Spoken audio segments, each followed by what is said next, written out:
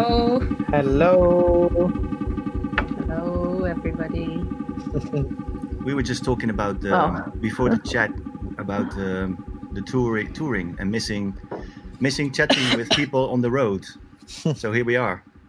Yes. Chatting with each other. Feels very, very good. Yeah.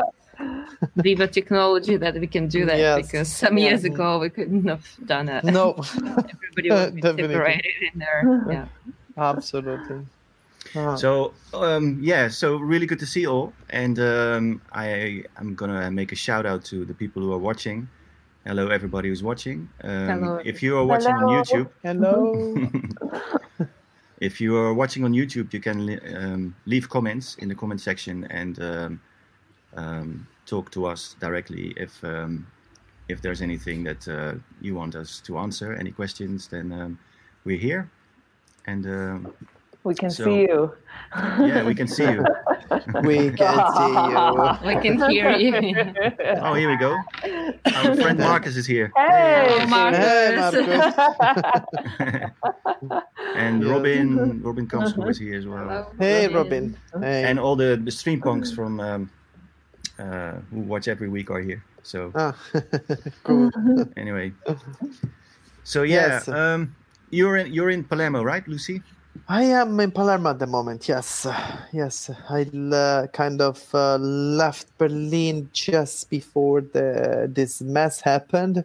Also because I wanted to spend some time closer to my family, and it ended up being a long time close to my family. So, yes, I'm here since a few months already, since January, kind of. Yeah. Yes. And Yeah. where are you now? Hey, Mike. Joachim- Hi, Mike. Well, Hi, he's Mike. actually, his studio is just in front of mine. So, Oh, really? Okay. You He should can come come by. over. You should come over and over. say hi. Mike, if you're in the studio, join us. Yeah, love the stream punks.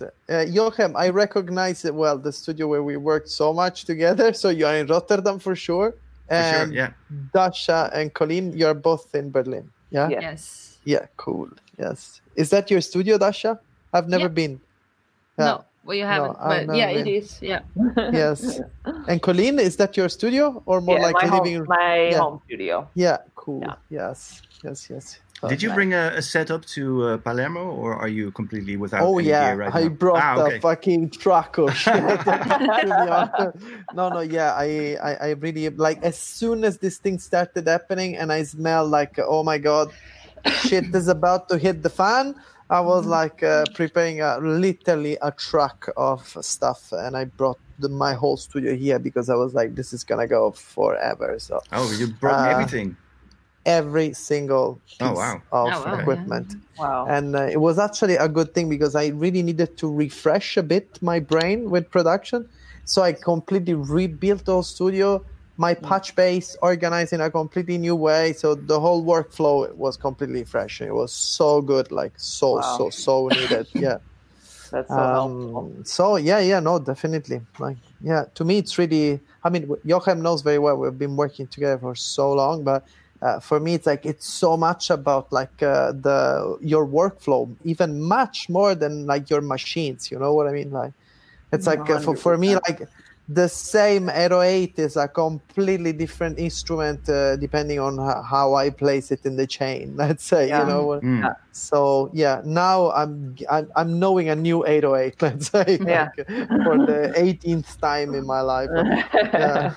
Yeah, change of location is always lets you it feels rediscover your tools and look at them in a different way. Yeah, I feel. definitely. Yeah. And consider also I'm not Advantage. anymore in a depressive Northern European gray city. So I actually started to produce a tropical house. So that's cool. Oh, okay. Nice. Yeah. Yeah, for me, it was actually very difficult because I just got 1 month ago, but I was stuck in Peru during the shutdown.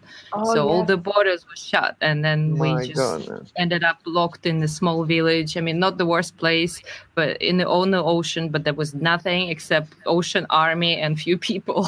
That's wow. all. It was Jesus, quite scary, but my son, let's say, luckily he stuck with me because Yeah. otherwise it would be scary. But So you Wow. were Yeah. together during the whole adventure, let's say. Yeah. And I mean, Because- it took a long time to get an evacuation Wow. flights via different embassies, trying to get So out.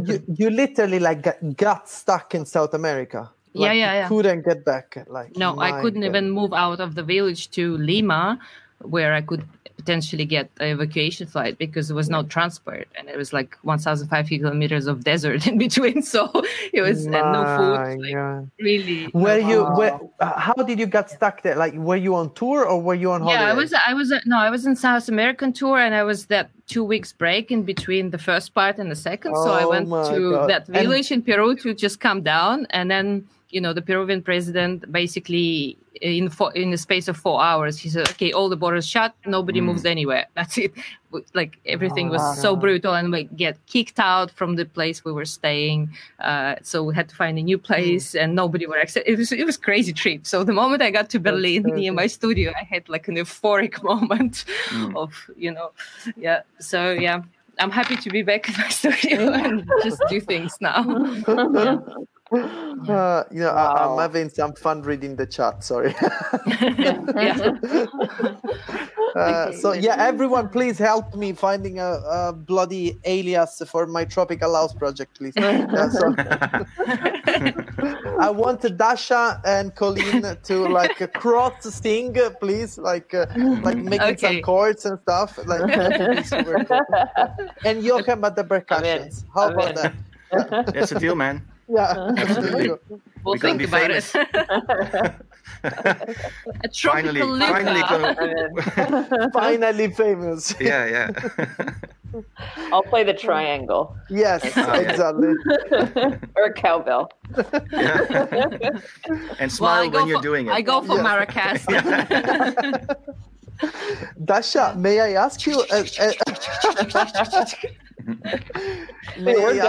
done already. We did it. Yeah, we got it. We are famous already. Wow! Like, so let's find a name. Okay, that's the mission of tonight. By the end of the few hours we speak, we have a name. Dasha, what is? As I can see your studio in the back, could you tell us something about how your studio is done? I'm super curious. Actually, I've never been to your studio. So, yeah, maybe you can see it. So on my right side, I don't know. I don't want to move the computer because I'm afraid that some cables go off. So basically, on my right side, I have everything what's non-sequenced, all the synthesizers, whatever, and then a few sequences like Dark Time, Octatrack, to go. Like I have Nordrak, Vermona drum machine, then P12, then I don't know MK2 Performa. I don't know if you can see it. Yeah. And then few models. I mean, I'm not so modular nerd yet. I'm still discovering stuff. And a few things like Mother 32 recently I got. Well, the old Cork, it's not so interesting. And then on the other side, I don't know if I should turn, but if I fade out, I don't know, like, if you can see, it's all the drummer setups and some basically sequence stuff, mostly, there was internal sequencers and stuff, and some effects there. There we go. Oh, the suspense. Yes. She must have. I knew it, so that's why I didn't want to go. So I just describe you. So some sequence stuff, some effects there, and in front of me is like mixer. So all the both sides go into the mixer. And some. Can I ask you? Can I ask you which mixer do you use? Because I'm also a mixer obsessed kind of person. It's Alien and his Z basically. Yeah, the Z. Yeah. 36 channels only, so it's like So not so high tech, but I hear. I mean, I like the sound. But I'm pretty happy with it. So Yeah. Are you using the same, Colleen? I use a Soundcraft 32. Cool. So, not like wow. I had Can't for a afford while. a good one. But it's not only about the mixers. Yeah, exactly. No, for sure. Yeah, it depends how what you use it for. Let's say. Yeah. So.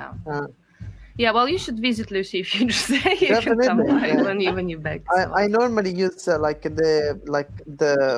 classic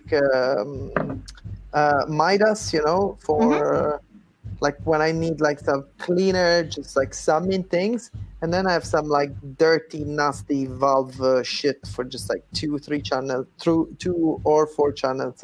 Like when what? I need to, it's like a cable is like one couple of strip channels are this TL Audio, this company that bankrupted a few years ago. Which is like never used it. It has always been considered by, let's say, the gear maniacs like super low end stuff, but I find it like extremely rusty, dusty, and colored, and can be super interesting. Are these the white ones or the blue ones? Because I think it's called Fat Bastard or something. Oh, like okay, that. Okay, right. Yeah. And the other two, it's actually like a custom thing that I found many years ago in a shop in New York, actually, which is like a custom like a stereo tube channel strip. So, and that one is extremely really sensitive to which valve you use. So. Every time like I change the valve inside, it's like a different sound processor. You know what I mean? Like, so don't change them when they're hot, though. No, don't change them when they're hot. You can fry your fingers. Yeah, but also you can also ruin the tube. Yeah, that's true. The bulb, Yeah. Yeah. I think I experienced that once, but so learned with pain. Yes, and well, actually, Joachim, it's weird because I'm thinking like every time we work together, we never ever actually use that mixing board behind you. What is that? Yeah, we discussed it last week. Is it a Ghost? No, it's a DDA desk. Wow. The DDA no longer exists, but I think they. Correct me if I'm wrong, but I think they were bought by Clark Technic, or the other way around. I don't know. Yeah. But yeah, they're it's basically a very clean sounding desk. It's a British EQ kind of thing. Lots of routing possibilities. But yeah, I have used it, Luca, but during store sessions. But for some reason the quickest way when we were working together, the quickest way was just to no, but also stream everything straight to disk. Yeah. With the Zeitgeber stuff, we've always been like super kind of machine purist, like very little post processing about stuff actually, and really all about the synth itself, kind of. Yeah. So and how there's do you? so many ways to go around it. Yeah. Oh, man, sorry. Yeah. How do you record? Because I remember you were telling me about the sessions and you like the direct cut, and then how do you pick up? You pick up digitally everything, or you're still processing by the mixer? No, sometimes through the mixer and basically just as a preamp EQ kind of thing. But most of the time, to be honest, I build the chains after each instrument, before it goes to the input of the computer. You see, there's this table behind me. In the middle of the studio, there's this this here. That's basically just a workstation where every time I start a new project, I build a new setup. Because there's so much gear, you can never fit it in one setup. It's going to be this Frankenstein massive. But it just takes too much of your brain to know where everything is. Where I rather focus on making smaller setups and then completely understand what you're doing. Know the combination inside out, and then for example, with synths or drum machines, you just split out the individual outputs and build chains behind each. Just to color the sound or to build effects chains and stuff like that. And in that way, you have a setup which is easy to control. Because you've just built it, you know what's going on. You've just imagined, how the routing is and everything. And everything is at your fingertips, so you don't have to move from one end to the other of the studio. To if you want to touch this button to, because you want this in the recording, this sweep or EQ or filter chains or change or something. Before I had bigger setups where everything was patch bayed and cabled up permanently, and it took us the speed out of the process, to be honest. I'd rather just keep it simple, simple enough at least to control, at the moment you are creating. So, and it works great. It's very productive. It's really fast, And then you have like a distinct sound to each kind of project that you're doing, and maybe an EP has like a more cohesive sound and individual sound if you're kind of building up your own little. Yeah, exactly. If you have a bunch of instruments hooked up, you basically have what's this? No idea. That's not. I think it's here. I think it's from the street. It's of course Palermo. So it's something from the street outside. Some live, right. Yeah, we have our version, let's say, of the like gangsta hip hop in America. That's what we do, kind of thing.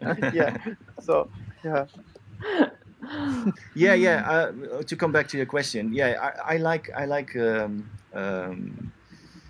finding the edges of a simple setup. It makes you try harder to get out of the limited options, rather than just very quickly run to something that's going to rescue you.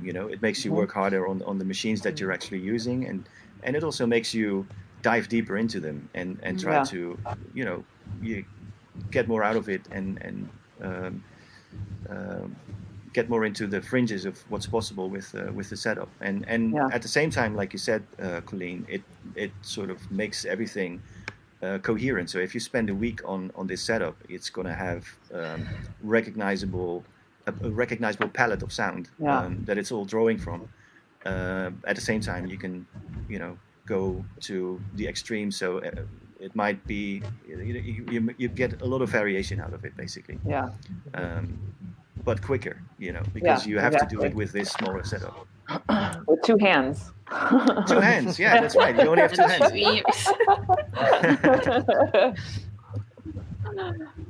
For me, it was really moving to Berlin because I had to basically sell almost everything when I moved here.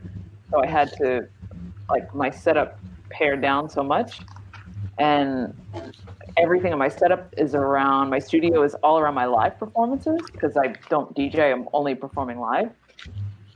So what it forced me to do, in the same way that all the limitations of having a small amount of gear, is actually more rewarding and more kind of fun, actually.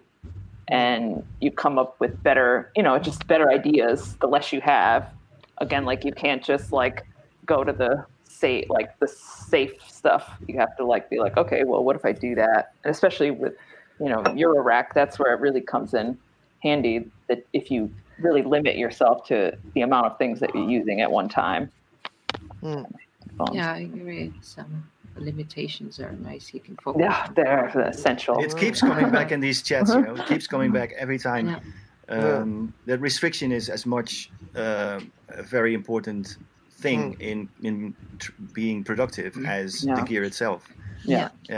It's not an amount of gear that counts anyway, so it's just you can do, I always say, you can do great tracks with just a spoon. These... that's a problematic too. Finish the chat. The chat's over. Well, I at the moment I'm only when I'm in the studio, it's not even I produce, I just play with things. I just got I don't know if you know this, Morphogen.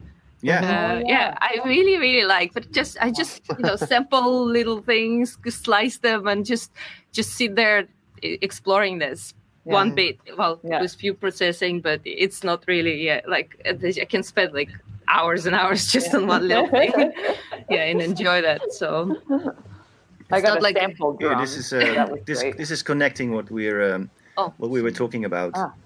Question from Ken Sheldon. Hello, Ken. Hi, Ken. What drives the choice of what you pick to put on the table for your next setup? And that he says it's addressed to everyone else. So that's a good question, to be honest, because how do you choose what machine to turn on as a first thing, or what to connect, or where to go to when you start making start a new project? What's the is there a favorite you always return to, or do you Very tricky difficult question. Yeah. I can answer it. Go ahead. It's usually I come up with a system. What if I run this through this and control it with that, and have it split it up and do something else. Just an idea about a signal flow thing, and then that is basically the first thing I try to do with it. But I've got a very short attention span, so once it's running, I'll just be tweaking the hell out of it and just see what I stumble upon. I would say that a lot of the things I do are system first, and then stumble upon things that I can use as an idea. So I never start out saying, okay, this is going to be the kind of track or the kind of piece of music I want to make. My starting point is usually the method or the system, and then some stuff will come out of it, of course, and that's where I go with, until I find a moment when this the aha moment, or the moment you really get into what you are doing or what you are hearing. That's where I go with, whether it's crazy shit or a very straightforward track or whatever. That's the you got to set it on fire somehow.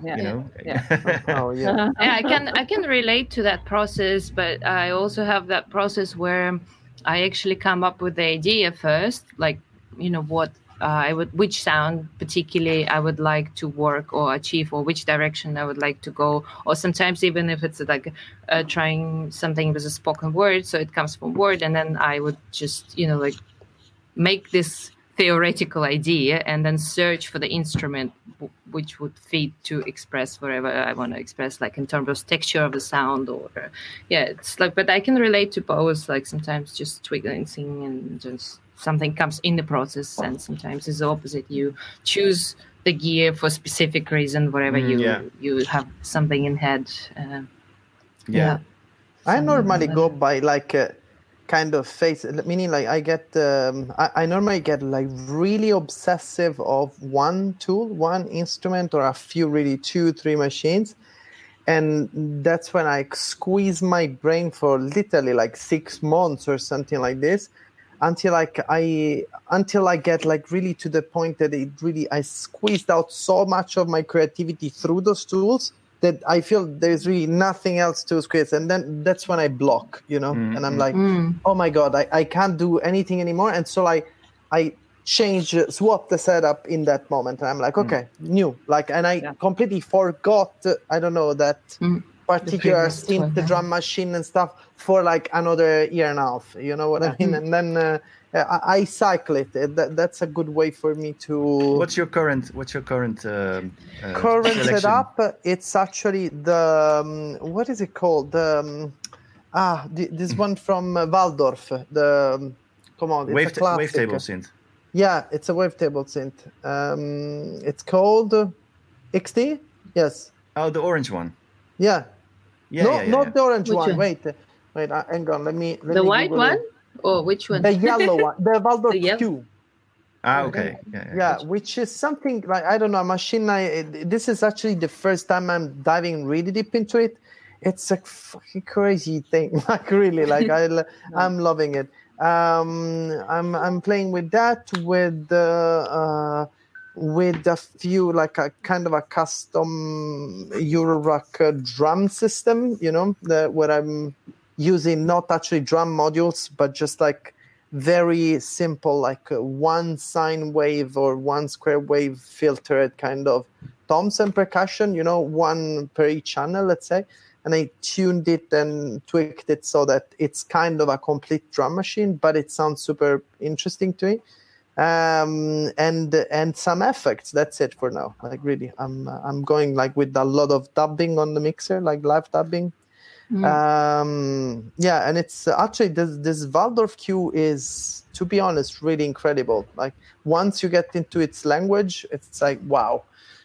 I tried once again in my life to dive really deep into the Octatrack, it's really, there's something, I think there are some people that play the Octatrack and some people that don't play the Octatrack. Yeah. I'm like the person that can't play the Octatrack. There's a lot of just a MIDI sequencer, but like for the audio, I couldn't say, but like from the Electron guys, I actually got not long time ago the Digitact, and I'm happy with it. I like it. I like it. Yeah. But the Octatrack is not an instrument with a single purpose. It can be used in so many ways. Many ways, man. Recently, I'm actually an interesting use I'm finding is really as a MIDI sequencer. Like really if you start to play with the arpeggiator of the Octatrack in the right way, it's like extremely bloody powerful. Like, the cool thing about it is that all the intervals are musical intervals. You know. So exactly. you can, if you set it in the right on the right numbers, you know, there are divisions. There are divisions or multiples from the main tempo. It's from the definitely, and also like chromatically speaking. So by notes, it can work the same as a mega quantizer kind of thing. You know, like I don't know. So many ways to use it. True. I don't know anybody who uses everything on the Octatrack. Everybody has a single specific purpose for it. Some people use it just that one guy, Dataline, the guy that makes the tutorials. He's a fucking genius. When you see him playing with it, you're like, what? Like, he is the best. He's amazing. Yeah, I actually met him in Berlin. You know, they actually opened a new office in Berlin, like a new kind of showroom. Yeah, in the Friedrichstraße. Yeah. So that's cool. Yeah, I did. They had a performance. They did in the beginning. Like I did some. They had like a performance, so I was able to perform at that studio. I actually did too. Like I did one of the opening events. I did like this thing where I was like kind of passing, like I was playing with the gong, passing it live through the Octatrack. Really? It was really kind of. Really weird, but I'm not sure what people got from that because everyone was like, but it was that's perfect. That's the ideal reaction. Really fun. Yes.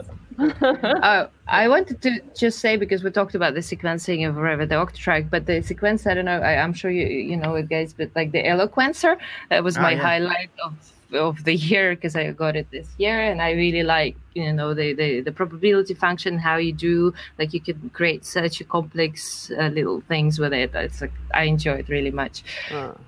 But not for everything. But that's the A-track, Eurorack sequencer. It's really nice. It's really nice, and basically, you know, you can set to like microtones, and then also if you do rhythms, like the probability notes where, you know, one note hit wherever. It's just so good. Like you really can create nice polyrhythms, and it's like it's a lot of like precious kind of thing. Nice. Really enjoy that one. Yeah. That's cool. I've been listening a lot with sample. Like I watched this documentary about hip hop, and I was so inspired by the sampling technique. So I've been really working on that for the past 6 months. I'm like you, Luca. I get everything out of one machine. And then I have to move on. And then you move on to... Yeah, I'm definitely at a point where I need a new sequencer because I'm hitting a wall with what I have. You know, you get to this point where you're like, you need some different way of making your brain work so it snaps you into something else. I quite enjoy the dark time as well. I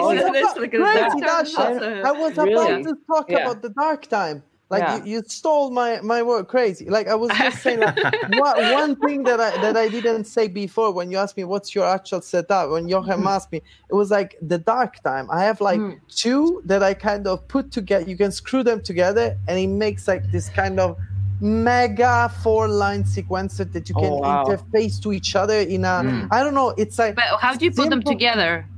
You take out the side wood. You know, open the back, and then you can screw them together. And I made like this. But does it work for more steps? No.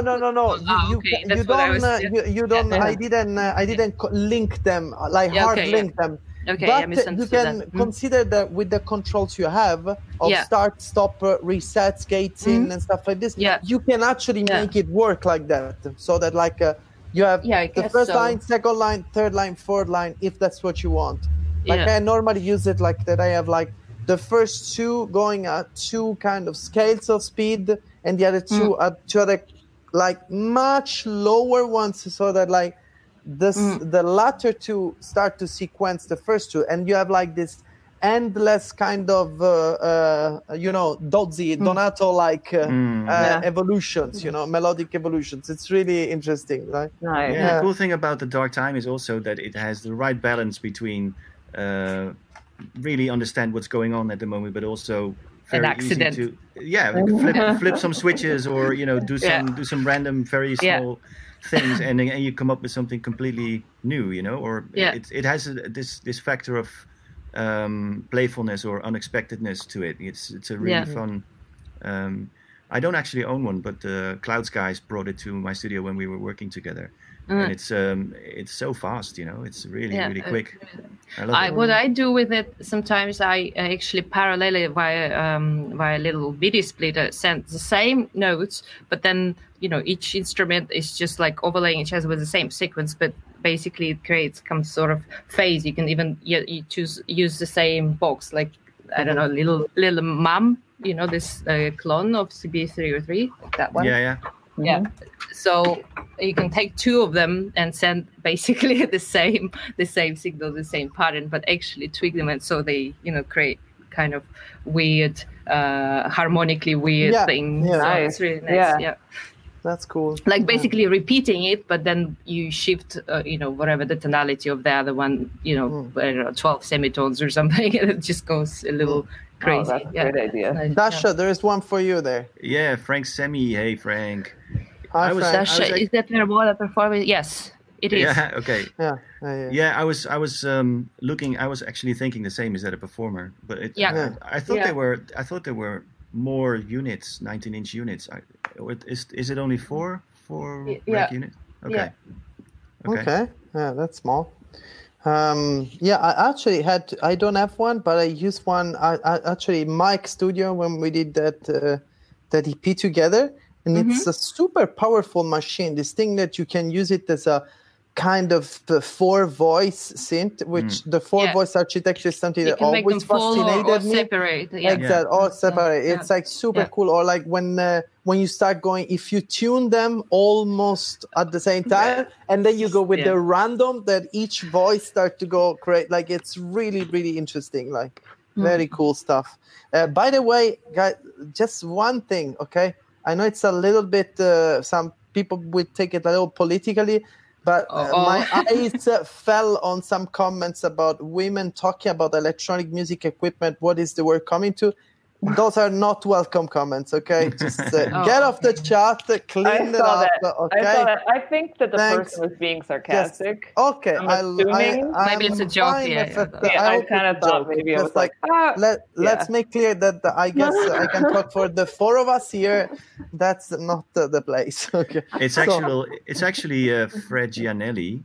And we should say hi because Fred is a nice guy. I'm sure. Yeah, I think he was. I thought that was a joke. Okay. You remember? Here we go, Fred. Hey, Fred. No sexist comments here, please. Thank you, Fred. I'm sure he wasn't mean. But I'm sure you didn't mean it in that way. Yeah. Fred used to do things under the name of Cookie Scientist. Remember that from the early Plus 8 days? Oh, really? Okay. Yeah. Wow. Yeah. I see. Nice. Okay, Fred was being sarcastic. Okay, we got that out of the way. I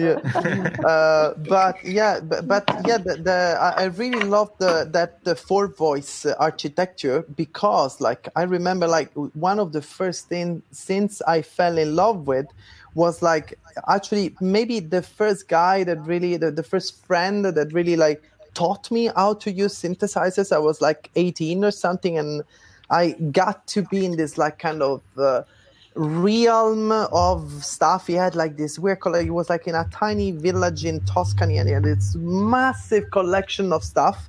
And he had the Oberheim 4-voice. It's still a synth of a power that I rarely experienced in my life. Yeah, there's nothing like a four voice. Nothing. There like is nothing. Yeah. It's like investing. Like, I don't know. It's like an impact that it's just like, it's really emotional to me almost when I think about it. And it's like, I looked for that synth for years. It's super hard to find or to buy. Oh, I dude, haven't they're heard really expensive now. They're really expensive. Yeah, I guess so. But I never even heard any clone that remotely sounds similar to that. You know what I mean? It's like even people that put like the classic Oberheim single SEM units, like nothing, even like the pieces, the same pieces, put one on the side of the other, that cannot sound like that machine. You know what I mean? And so the Parfumer was the only thing that kind of reminded me of the same way of working in four voices, like let's say half in unison and half in more like randomizing ways, which is super, super cool. Like, so yeah. You like it? You use it a lot, Dasha? Not a lot. I only use it in the studio. When I got it, I thought I'm going to implement it into my live set, but no, still like not certain value. I mean, I still playing around and record some things, but then I would sample it and just import it somewhere or something. Yeah. So Dasha and Colleen, you play live quite a lot. Do you have a second touring setup, or you actually unscrew your studio and take stuff on the road, or? I usually try to get it on a technical ride. Okay. I mean, not everything. But like Octatrack, I actually ask my technical ride. I just come with my card, or like stuff like that. Of course, something that you can. But then everything it's not replaceable or memory wise, so you can and it's always changing. So I don't have a. What's your experience with getting an Octatrack on your rider? Because they are pretty fragile machines, I must say most of the time it's totally fine. Like 95%, I didn't have a problem. Only once there was something wrong, the card reading, and there was something didn't work, but it was not that significant, Right. So I didn't have really a difficult problem with that. Yeah. Okay. Yeah. And you, Colleen, you travel with a case of Eurorack stuff and I do. And some bits and pieces. I take this everything. You cannot ask for on a rider. No, exactly. You're like, okay, these modules. I try to I like to bring everything myself because I don't trust anyone I don't anything. So, but I have all double power supplies and cables. So then that makes the biggest difference in the world. Yeah. If you can just unplug and just put the gear away it's like that's all the difference in the world. The double power supplies is something that is essential. So you don't have to break apart everything. So I don't want to put it back together and then you don't do anything. So it's like stops you from being lazy. That's super cool. you could use it. It's a totally good idea. You mostly use the modular stuff, so right? Yeah, just one rack, and then now I've gotten it down. I started actually. I did a performance on horror on radio, and it was the first time I used a DJ mixer, and so now I have a little sub mixer. Like I actually like Yamaha mixers. I think they sound really good for live. So I have this little tiny Yamaha, then just the Yomox like kick drum module, that's standalone one, my case, and then I also have the Electron machine drum, but I use just as a sampler. Like I basically use it like an Octatrack, like a very inconvenient, very difficult to clumsy. Yes, the machine drum, the awkward Octatrack. The awkward Octatrack. The inconvenient Octatrack. It's very accurate. Oh yeah, So it's just basically I wanted to have like my biggest goal of my live setup is to have like nothing. That's because it's so much less stressful. So now I'm getting even further down to nothing. So this is my goal. It's just one case. But how convenient, with the USB stick DJs. I mean, I sometimes do the CDJ gigs, and I always feel like I'm cheating, because I'm walking in there with just a pair of headphones and a USB stick. Yeah. It's like, Yeah, but it's still the performance, it's still how you play. I don't think it's cheating. Yeah, but I'm just so used to, logging stuff around and doing sound checks and stuff like that, Yeah. It feels a bit weird for me at least, It is convenient though. Yeah, if depending on the tour but sound checks are so stressful. I always get really stressed during sound checks for some reason. But no sound check is more stressful. Yeah. No sound check. Yeah. I had few experience with no sound check. I really don't want to do it anymore. Like you just no. But Dasha, when Colleen was saying like, she brings everything because she doesn't trust the promoters and stuff. But what is your experience when you ask stuff for the rider? Do you normally actually find them on stage or? Yeah, well, I say most of the time it's fine, it works. But I mean, I don't ask something very complicated or it's like Octatrack mix or whatever. Sometimes I ask for the effects, like, or if I have to travel in US or somewhere, like it's just I can't bring everything. And I mean, it's like for. It also depends on the live set, if it's experimental show or if it's techno show, if it's like, it's every time different. But let's say globally in everything, 60% or 70%, no problem. But I had problem in Paris where they couldn't find Octatrack in Paris. And we were like, seriously? What? So, yeah, seriously. And then, a person who helped me, she just posted on Facebook, hey guys, anyone has Octatrack in 2 minutes, no problem, Nice. So, I guess some promoters just don't make efforts, but some, or maybe they, don't know, whatever. But mostly there's rental companies. If it's a big event, they able to rent. Yeah. So, of course, if it's a small club, then, I bring more. It depends, But yeah, for the past time, I mostly DJ, so I do live set time to time. So it's I guess, the fact that it's not so often anymore, so it's more prepared and like not really problematic. Yeah. Colleen, can I ask you something? Because now we were talking about big shows. Dasha was saying big shows, and it came to my mind like some comments I read there. I'm also super curious about your story with Lady Gaga. Actually, are you up to talk about that? Oh yeah. Like how was it when you did like you were kind of making opening live acts for concerts for a while, no? Yeah.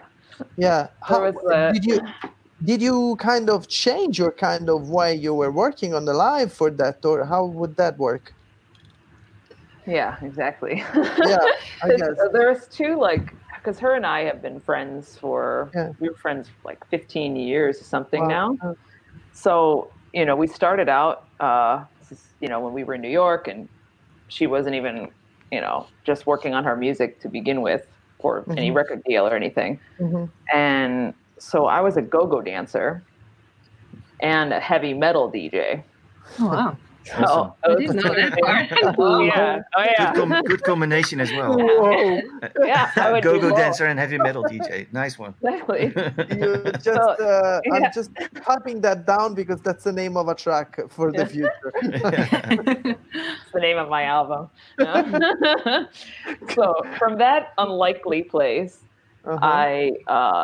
and then you think, okay, well, what could possibly, metal DJ and go-go dancer going hand in hand with a pop, musician.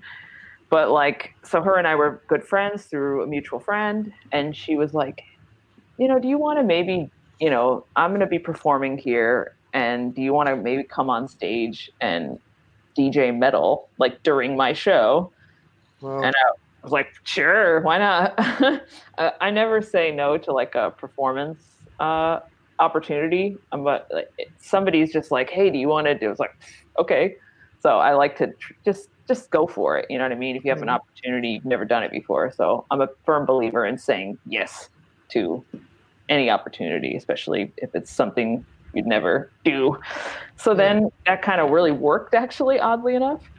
And so then, she went on to get her record deal, and, and then as soon as, we remained friends, And then as soon as she was able to have a bit more control with her career, she was like, hey, do you want to come open my tour with some DJing metal? I was like, yes. Okay, I'll do that too. So I started out on 3 different tours with her. The first one was DJing metal. The second one, I was doing performance art to like progressive rock music. What year are we talking about? This is like 2010, 2011, and then, or 2012, and then 2014 was the year that I was playing techno. Yeah. And MedSurgeon. Yeah. So then performance art, super alien. I mean, everybody was like, what the fuck is actually this? It was very unpopular, but it was okay. I knew people were going to hate it. But there was like, those 3 people in the audience that were like, wow, what is this? That's what it was worth it, because it's all like young people at the shows. And I think it's really exciting to be able to bring techno to an audience who doesn't know it, and they're young. And it was really, really cool to be able to bring that to people who might not find it any other way. So at all my shows, I would always talk about the artists that I really like in techno, a bit of like, to give the audience something to search, like when they got home, so they weren't just like, oh, that was boring. They were like, okay, if anybody liked it, they could find out more about techno. So that was really fun. And I was really great. I feel very fortunate to be in that position, to be able to. I think you and Shin, do you remember Shin? He was releasing on Stroboscopic like in the early years. Are the only 2 techno artists that I know that at some point in their career really went full on into heavy metal stuff, because actually a lot of people. I don't like. I was just very. I remember when at some point, we just like kind of, our taste in music got like a little bit like this. So he was not releasing anymore on Stroboscopic since a while. And at some point I saw like his Shin metal album dropping. I was like, what? So he went from techno to metal. Yeah, but with the same artist name. It wasn't a side project. He literally released a metal album. Like from all the guitar music styles, heavy metal is probably the closest. To because it's very sound designy in a way as well, and very absolutely. very percussive. Sometimes. Like beat driven and very chunky and true. What about all of you? What other like music did you listen to growing up? Like what really kind of set you on the path to non-techno music that was hugely influential? That I'm curious about for all of you. The Jamaican dub for me, full on. Yeah. Like the Lee Perry was for me like the life changer. Like Lee Scratch Perry. Like I don't think they're like maybe like as big as Portishead or Aphex Twin as an influence, but Lee Perry was really something beyond for me. Like it was, when you listen to something, you're like, I got it. I know what it is to make music, and this is like, the way. You know what I mean? Like, and you really start to figure yourself out, having similar creative processes. That was for me, like early albums of Lee Perry and pretty much all of the Black Ark Studio output, like all the releases from the Black Ark Studio before it burned down to the ground, like because it did. They say he left the joint on and left the studio, and that's how it happened. But that was for me maybe the biggest one. Yeah, I can hear that. Actually in your music. I can hear that. Thank you. I take it as For me, what did I say? I mean, I listen to all genre of music, but I mean, classical music. At some point, there was a classic music that I enjoy. But then I went also interested when I discovered music concrète. So more experimental, let's say. You made a lot of I think live and projects that were really contaminated by classical music, right? Am I wrong? No, not really. I mean, I made some contaminated. Not really classical because I had some collaborations where I involve, let's say, classical musicians, but by instrument, like cello or something. But it was not fully classical. You can't call it classical. It was kind of a merge of things. Like last year, we did a performance where it's called Shake Your Classics. It's an organization in France, in Lyon, that organize mixed genre, mixed genre events where they invite new classics, like new classic musician and electronic musician. So that I did the project with Schloss Mirabel. She's a cello player, like classical trained player, cello player, and we kind of did already a few concerts with her where it's just kind of emerged, but we're based on basically my compositions, but then I would set a partition and we transport it to cello or something like this. Kind of, it's a mixture of things. So it's not fully classical because I'm not classically trained musician, so I can't really go that far. Is actually any of you academically trained in music? No, not really. No, not really. No. Only the beginning, but no. Terrible, yeah. No. But yeah, I mean, it's funny. Sometimes I actually miss that part because there is something that I'd like to do, like, write a score on something but then I'm not able to do it properly. So I'm like, I wish I could have had more education. But then on the other hand, it was very interesting to talk, for example, with Florina, cello player. She's a classically trained musician and she started doing also electronic music. And she was telling me about her path, how she had to distract herself from such a rigid, the way she said, such a rigid approach, always following, the classical kind of approach to music. And it took her a while before she could liberate herself and just do more intuitively and especially. So, I mean, there are so many ways and I guess. But yeah, in terms of music that I listen, I like classical music a lot, but then, I like this kind of, my favorite composer is Ligeti, and I find his music actually unpleasant. It's not the music, not all of it. Some of it is, very classical and pleasant, but some of it is just so complete. And the first time I heard, I thought it was him composed electronically, but it was actually an orchestra recorded. So sound, it was incredible. So yeah.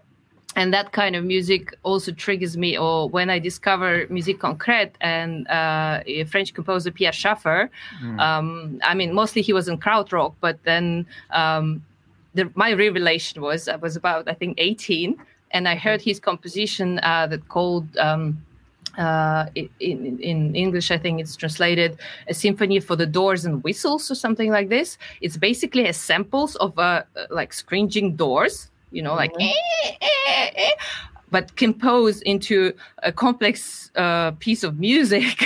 And it was a revelation. For me, it was like, music can be that way? Seriously? Like it was something. So I kind of got into that kind of stuff. And but also I love 80s pop and, so all genres. I don't know much about metal, but I have a funny story about metal because my neighbors or my ex-neighbors in the studio, they were a heavy metal band. And once we had a funny chat and I was like, well, I don't know much about different genres. Like what's the black metal? What's heavy metal? What's the difference? And they actually try to explain me in my terms. They're like, look, this like heavy metal is like techno or death metal is like house or whatever. I don't remember exactly. And it was very funny. It was very funny. So, but I mean, actually, it's great. We're speaking about this. What about you, Joachim? What kind of music? I listen to everything, literally everything. But I'm most attracted to stuff that that blows my mind, stuff that I don't understand, stuff that is something that is so far removed from how I approach music, how myself. So it could be anything. I mean, I grew up in the 80s, so I was there when the earliest sort of early electro, and after that, breakdance music and hip hop started, one of my all-time heroes still is Schoolie D from New York. You know Schoolie D? No, I wish I knew him, but no. Look it up. There's a track called PSK. Just look it up on YouTube. It's a 909 with shitloads of reverb and some him very stoned rapping over it and very sloppy scratching and everything. I love it. What is the title? Not from Philly. What's the title again? He could be from, I don't know, to be honest, if he's from Philly or New York. But this is the one with the delay on the like. It has like a weird delay and reverb. There's no delay, but it's just drowned in reverb basically. It's okay. And what is the title, Joachim? PSK. The PSK. Yeah. Okay, anyway, I think it's the same I'm thinking of. Right. Where somebody said like if he tried to go in the studio again and take the reverb off of it, and then somebody was like, if you do that, I'm going to shoot you. Oh yeah. So apparently Scully's from Philly. Anyway. Yeah. So thank you. But anyway, I'm not the whole sort of early East Coast hip hop thing was a big influence on me. I kind of lost it when West Coast started doing gangster rap. I was into that for a little bit, but I was just really into the drum machine, 808s and just really rough and very very minimal stuff. Yeah. But I mean that's just one thing I grew up with. It's like I guess everybody who's in their late teens or early 20s kind of have this moment when you discover your own music, which is not on the charts or played on the radio or at your folks' house or whatever. And that was for me. That was electro and hip hop. And then when house and acid and stuff started happening in the late 80s, that was the next thing that absolutely blew my mind because it was so unlike anything else I'd ever heard. It was just, what the hell is this, Yeah. And so every time I discover something new, like Dasha, I listen to a lot of music concrete or electroacoustic type stuff, but it's the main thing, or classical music, but the main thing is does it blow my mind or not?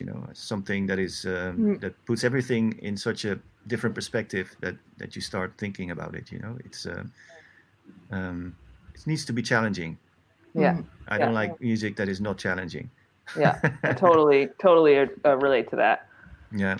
Well, I think it's hard to always listen challenging music, to be honest. Sometimes, I think an approach of probably non-musician, but a person who just listens to music is just an emotional impact. It touches you or not. So you're not necessarily analyzed. So it doesn't have to be challenging in terms of, but I guess. I'm not saying that I'm always listening to things, with just trying to be crazy. I listen to everything, but the stuff that the moments when my mind gets blown are the ones that I remember, and you know what I mean. It's like it's that's what music can do to you, which is great. Yeah. Is there like an album that I'm asking all of you, like one album that or one track that you like? I wish I was the producer of this. Oh, so many. But there must be one that really. There are actually a lot of things that come out, and I think, oh shit, I had that idea, but I never pursued it, Yeah. And then, shit, somebody else did it, and despite the fact that I had the same idea. Yeah. Anyway, that happens. I don't know. I don't regret it though. Could you name one particular track? Yeah, but Bach, cello. No. Sorry. Well, I mean, okay. In someone more close, just at some point, I was really. I think Björk, also very amazing artist, very interesting, and the way she and like tracks like Pagan Poetry. I wish I made that track. Yeah. It's something more, nowadays. But otherwise, Colleen, anything? Well, for a techno track. What again? For techno track, it's like definitely Underground Resistance, The Final Frontier. Yeah. Mm-hmm. That's the best techno electro track ever, and I wish it was mine, but it's not. I'm going to keep trying to write it again, but it doesn't trying work. to think about techno track now. Yeah. In terms of my favorite band is definitely Van der Graaf Generator.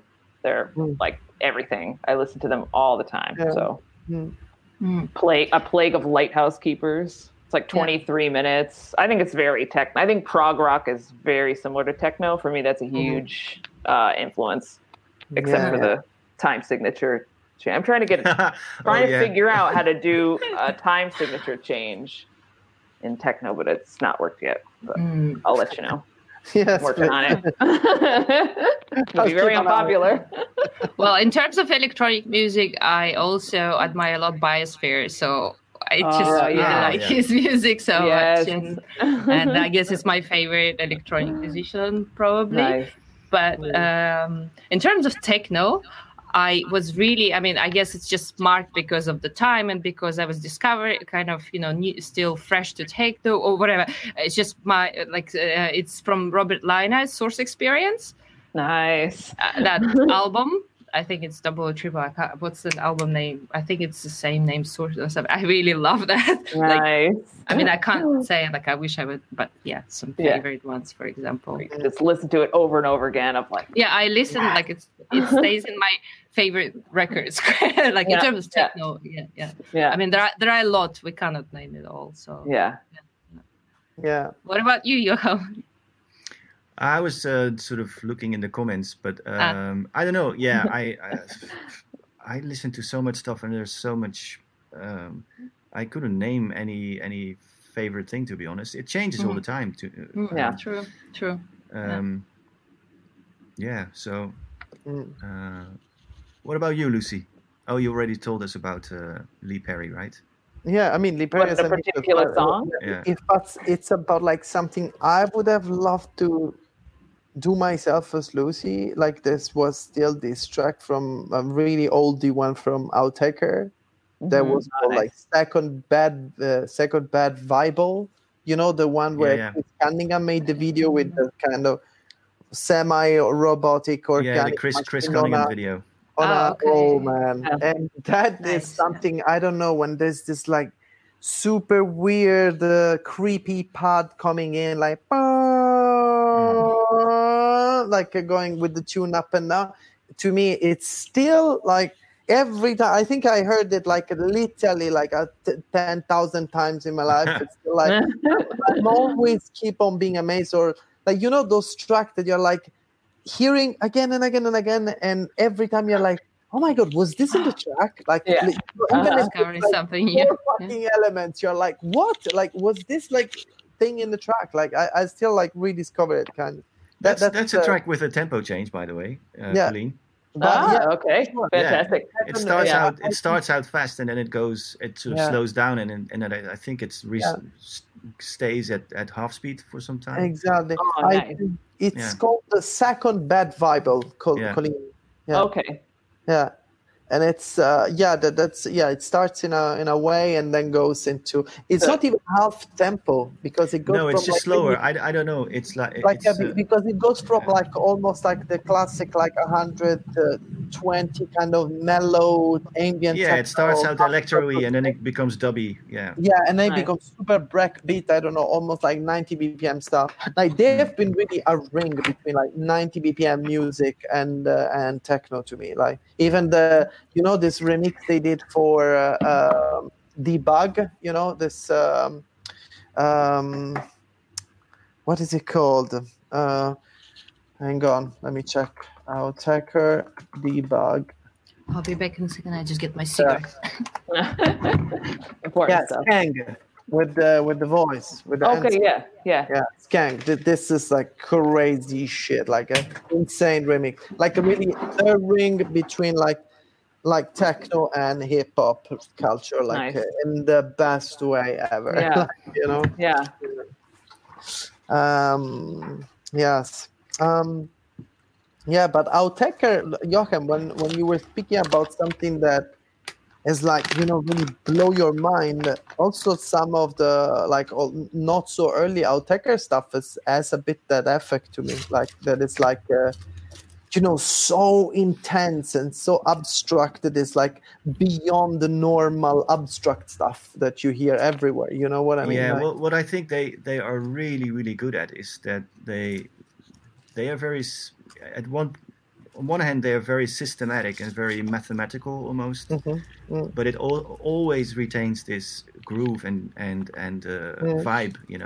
Somehow. No matter how abstract it gets, it's always very musical, and it's I think they really nailed that balance. Yeah, and I just read one comment that said like, "I'll take out like that. Never hear the same track twice from them. Always changes in your head." Yeah. That's a very good way to express it. Pacific Voltage Club. Thank you. But that's exactly what I mean. Those tracks that are like, I can listen to them like 1,000 times. Hello. And hello. Pacific Voltage Club. Yes. And they keep changing. Like it's really like also like their first album, Amber. Like same thing. Like I can hear it like 1,000,000 times. I will always find something different. I mean, even some of your early albums, Jochen, like has the same effects for me. Like the one you did in collaboration with Paradinas, no? Yeah, Slagboom van Loon, yeah. Exactly. That one was like another big one for my teenage years, I gotta say. Yeah.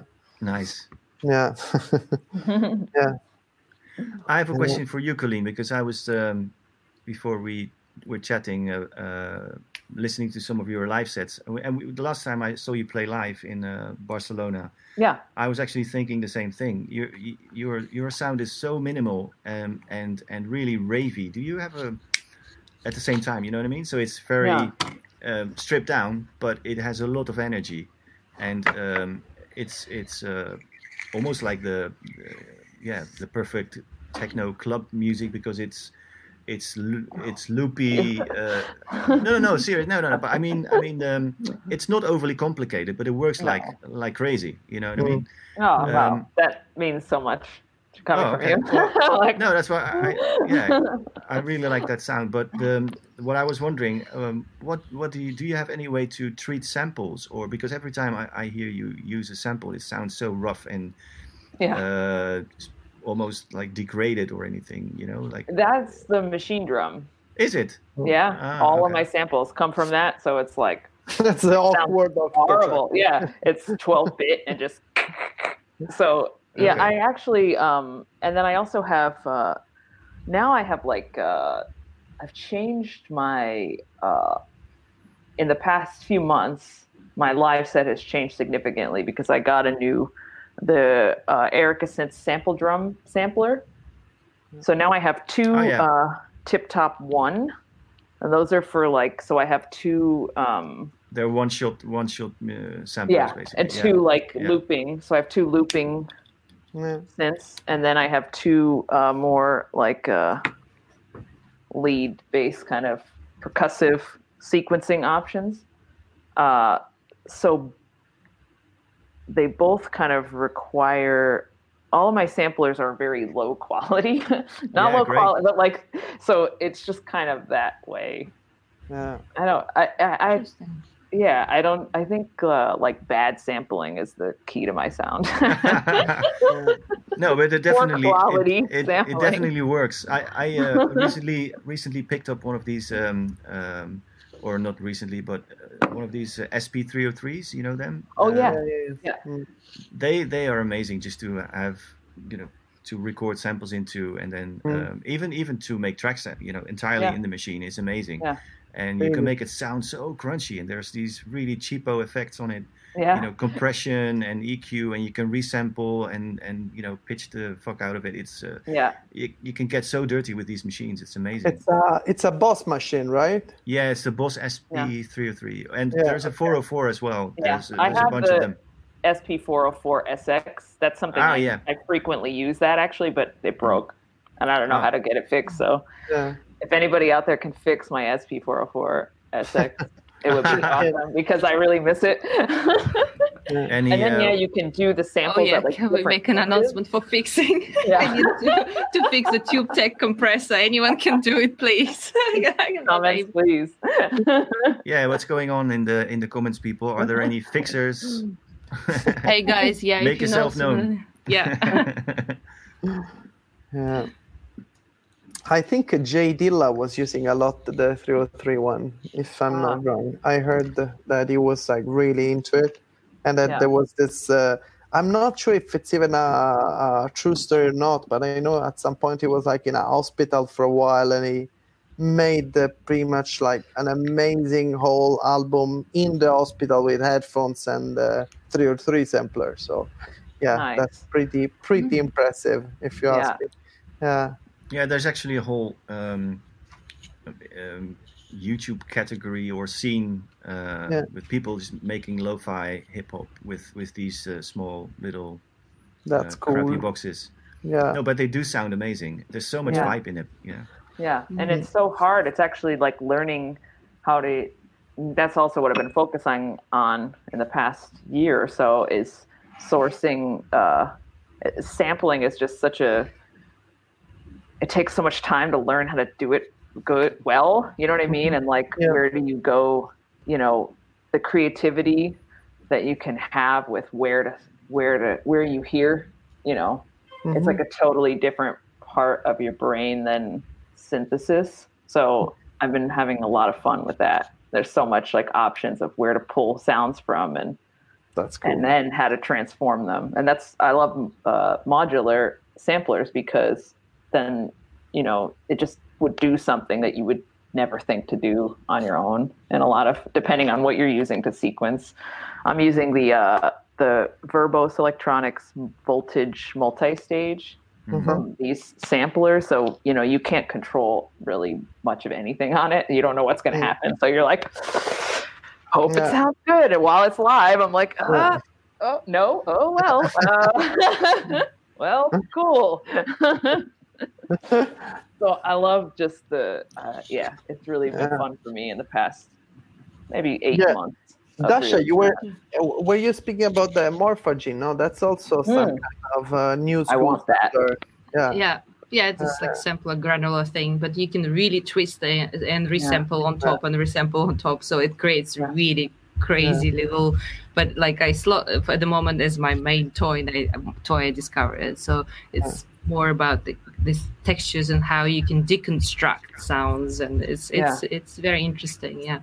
But I also like, well, if we're not talking about the gear, but, little apps, there's a lot of crazy apps on for iPad. And there's one called iDensity.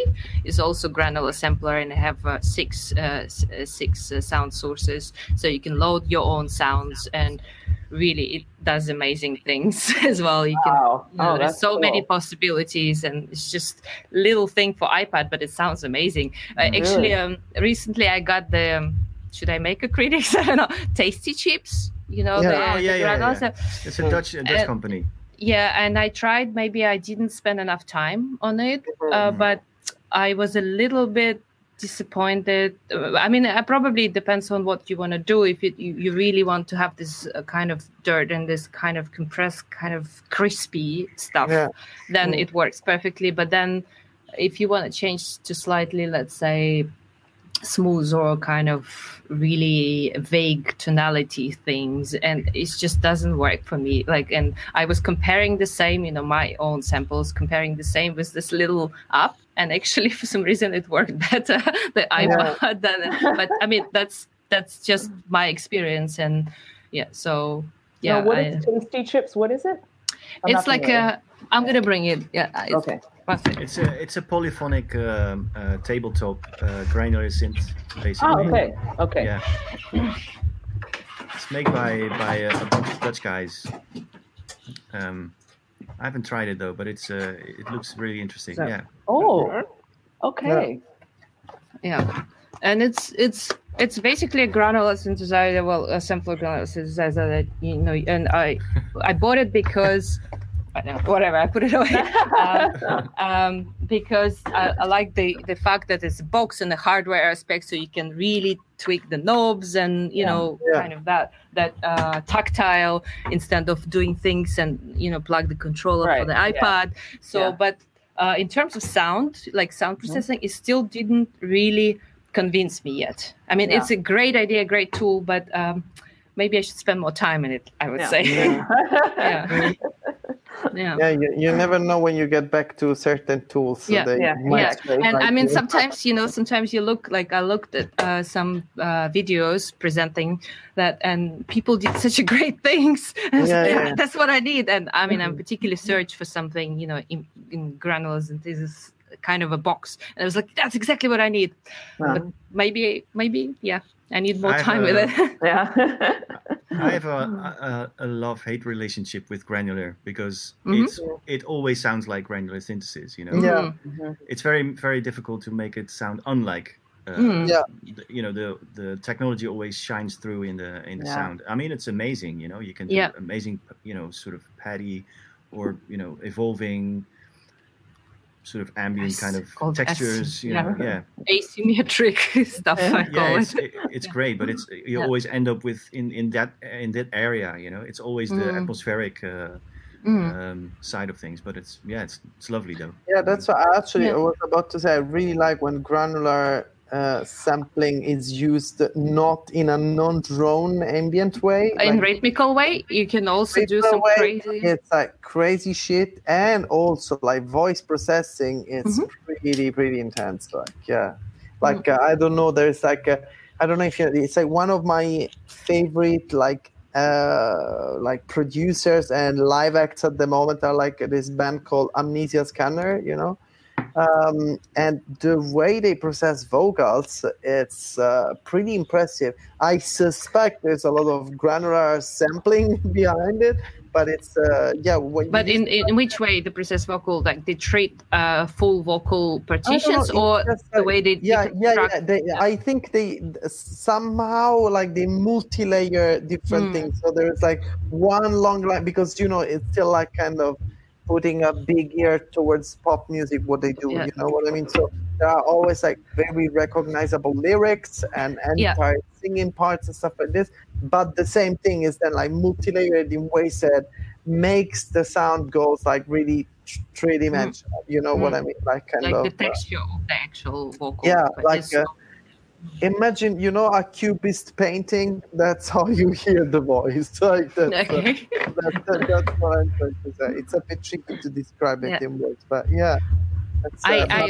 this is an interesting question from Black Market Droid Smith. Hello, Black Market Droid Smith. Hello. Black Market Droid Smith. What is your favorite modulator? What do you make things to move? What is your favorite modulator? What do you use to make things move? Yes.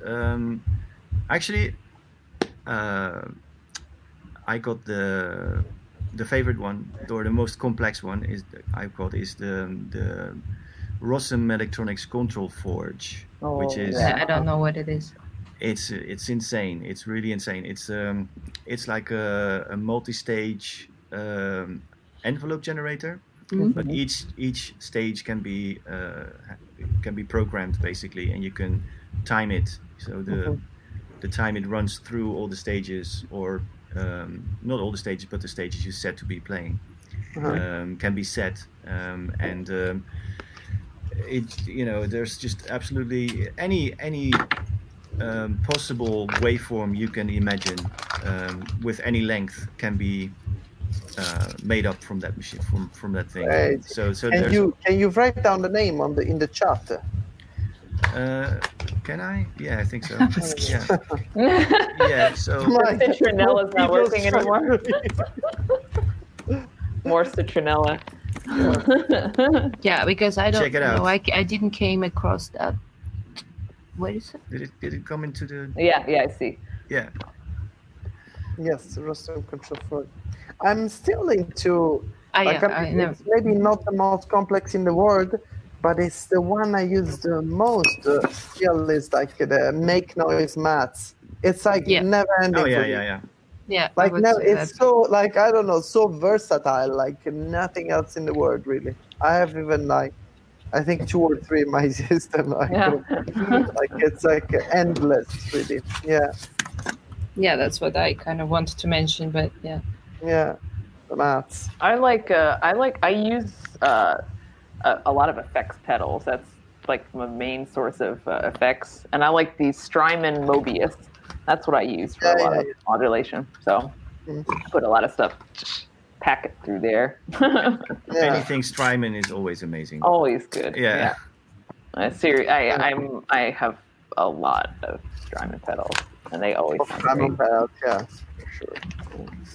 Did you check out the Magneto, the Strymon Magneto? No, not yet. Oh. Not yet. Yeah. It's a universe. How is it? It's amazing. It sounds absolutely amazing. I heard mixed reviews. Oh, really? Yeah. Okay. Yeah, fair enough. I mean, regarding it's not for everyone. for the pedals as opposed to the pedals. Okay. Yeah. No, I think it sounds amazing, and there's so much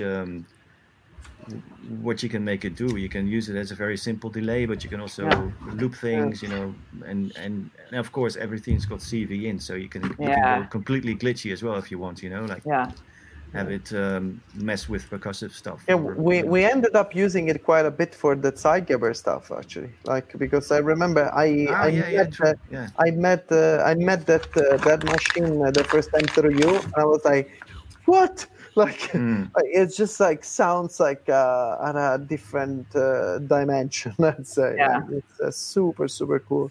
Yeah, it has a very pleasant sound. You know, there is definitely a sound to it. It sounds very smooth, but you like every Strymon thing, it has this sort of expensive shimmer sounding. Yeah. Ethereal quality. Yeah. Somebody in the comments asked if anyone has ever used an MC505, and that was the very first machine I ever got, and it's totally responsible for. And when I was first opening up the Lady Gaga tour, it was just me and an MC505. Oh wow! Best machine ever. Groovebox. Oh yeah. Rave Grooveboxes. I have 2 of them, but they're all back in the US. But they're coming soon. It's a very difficult machine. I think Grooveboxes could be the next sort of forgotten category that everybody's going to jump on, because some of them are actually quite amazing, you know. Yeah, that one is the amount of control that you have with the MC505 is unbelievable. It's so impossible to sequence, but it's a massive machine, though, no? Nothing you can't do. Super clumsy, super heavy, no? Yeah, I had a friend using that. It's not that. It's a bit heavy, but it's not. I think it's the same size as the 909. Okay. I think it's a bit bigger, but yeah. A little bit. And it fits in it fits in a case. It fits in a flight case for a turntable. Yeah. So that's how big it is. Okay. Yeah. Yeah. There was the 808, which was massive, and the 909 ones were just, I don't even crazy with motorized faders and all this stuff. Is any new gear that like you discover recently? Like some stuff, interesting stuff? God. Where do we start? I know. The folk tech stuff.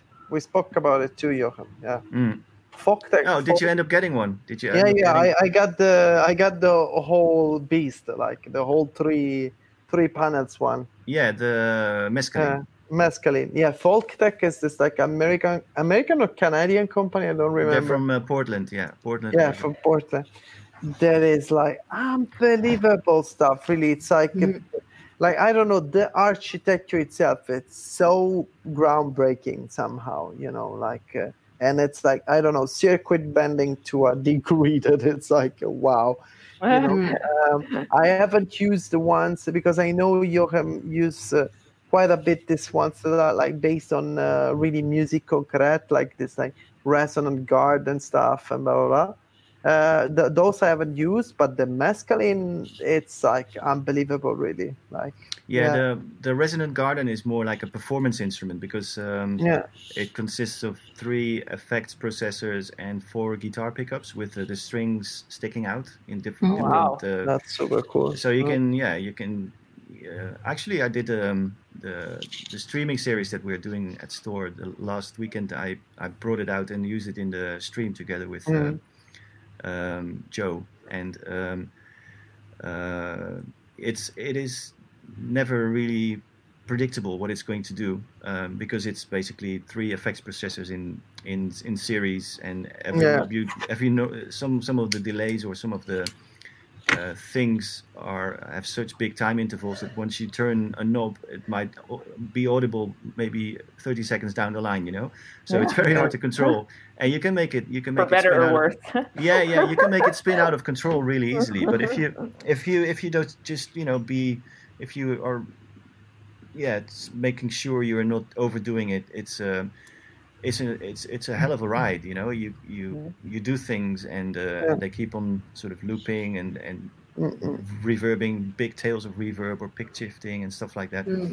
And it's more a performance thing, and the mescaline is more like a circuit bending type thing that you can integrate in other Eurorack stuff a bit more. But it's they have a very own space with the instruments they are making, and they all do unexpected things, It's you have to sit down with it and give it a go. It's not for everyone, but I really like it. I really like their stuff.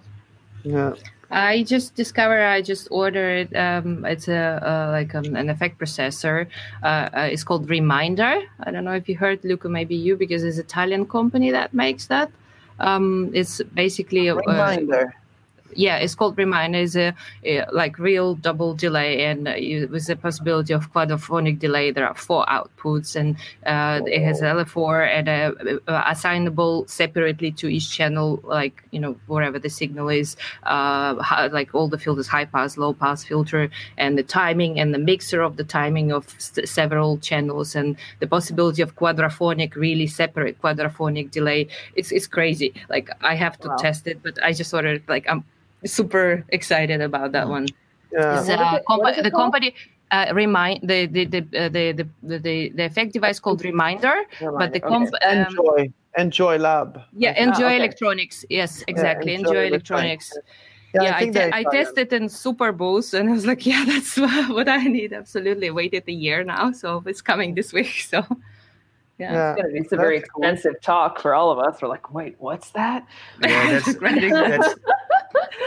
the thing. We were talking about minimizing earlier, right? Yeah, I know. That was 60 minutes ago. Okay, that's the thing with all this boutique gear. You order it, and then you wait for a year.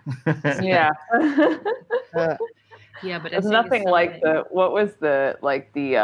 Buchla Jesus music easel. When that was being ordered and you waited for 4 years. Some people waited for 3 years or something crazy like that. Was consider, for what I know, they're still making actually the Stinty AKS. It's just that the waiting line is infinite. Yeah. Oh, there are people out there who got it. Yeah, there are people out there who've been on a list for a Sinti for 15 years and still don't have it. Wow. Yeah. It's actually comical. Expensive. Yeah. That is so expensive. Yeah. I haven't bought new gear in such a long time. I was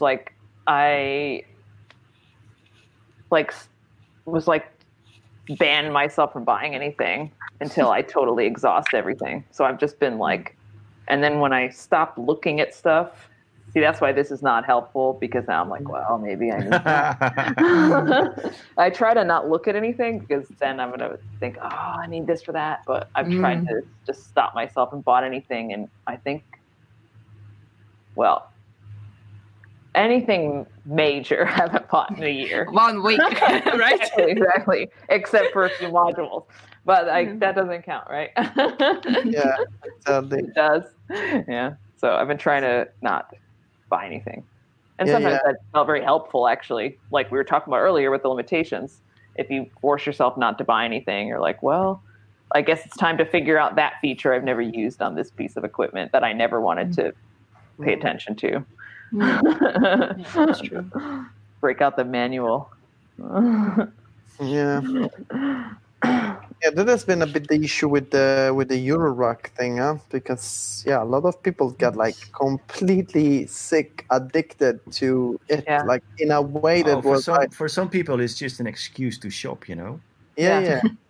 It's to shop, and I know a lot of people that were like really fluent producers that like got frozen. They can't do anything anymore. Yeah. They can't finish an EP or an album Yeah. in a long while because of Eurocrack, you know? Yeah.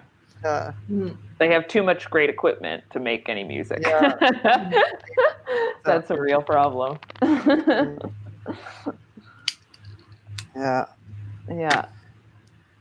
Yeah. I'm scrolling the comments to see if there's any. Yeah, me too. I was looking at the DeepMind because, like, I mean, one thing I always said super hard time to find is like proper modern polyphonic stuff that sounds as, in my opinion, should. You know what I mean? It's like every time I hear like there's like, I don't know, the DeepMind and stuff, 12 voice here and 8 analog voice there and stuff like this. Out of all this new shit, like I never got really convinced ever. Like it's so hard for me to think about like one polyphonic synth that is not like the Oberheim 4 voice or shit like that. They really, really satisfy me. You know what I mean? And it is not the classic like Roland Juno / Jupiter stuff. You know what I mean?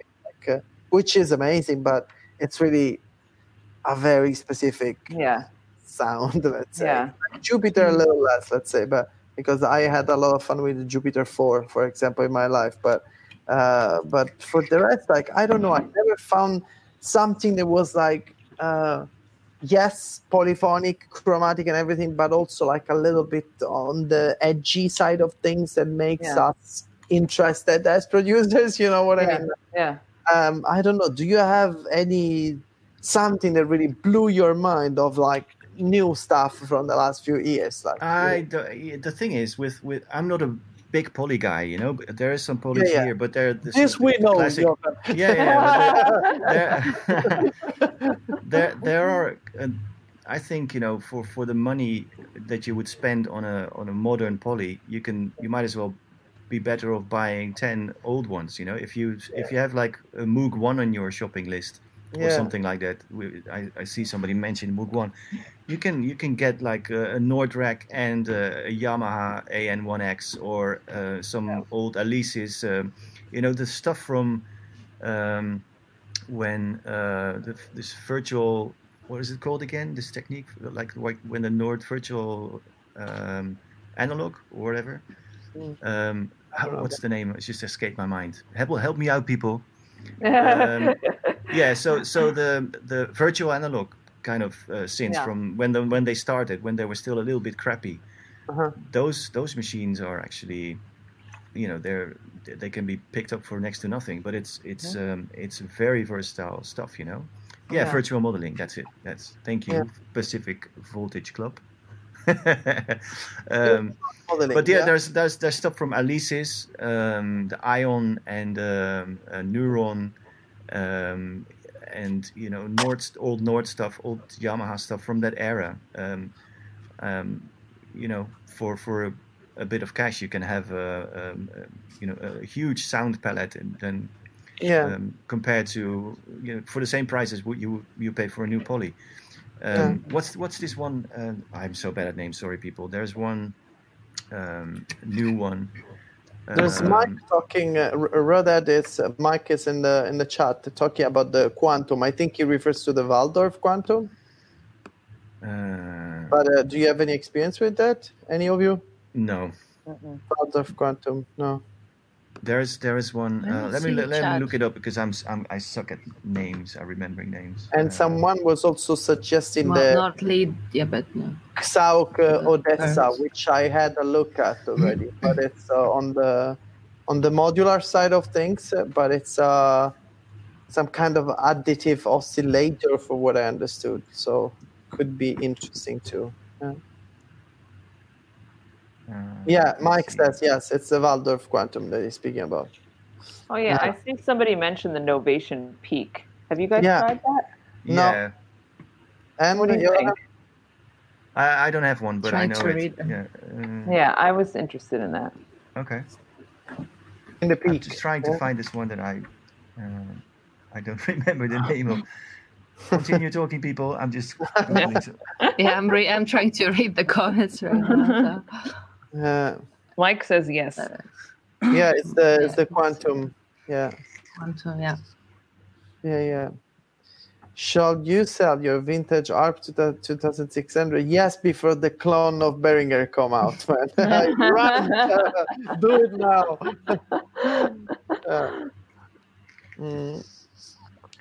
Yeah, the modal stuff is also quite interesting. Yeah, I think. But I can't find the one I mean. I gotta say, coming back at the folk deck, the mescaline, I consider it like a crazy polyphonic machine, but it is polyphonic, yes. It is a bit of a special beast, let's say. I wouldn't call it a classic synthesizer. Yeah. But also for your stuff, Dasha, you should really have a look at this one, mescaline. Okay, I'll do so. Yeah. Yeah. Well, we talk about all the hardware, but I also use a lot of software. Reactor is one of my main tools still. I love Reactor also. Thank you. So it's not only about hardware. And I mean, there are so many possibilities and just infinite stuff. I really like that. I like to combination with external equipment. And so it's like, I use Reactor for a lot of my synth pads and everything, and sound design, like sound sources for my samplers. So really? It's a nice way to integrate. Yeah, it's really. Do you have any particular? You use like user library, or you use the official library, or like what? Do you have any particular that you really like?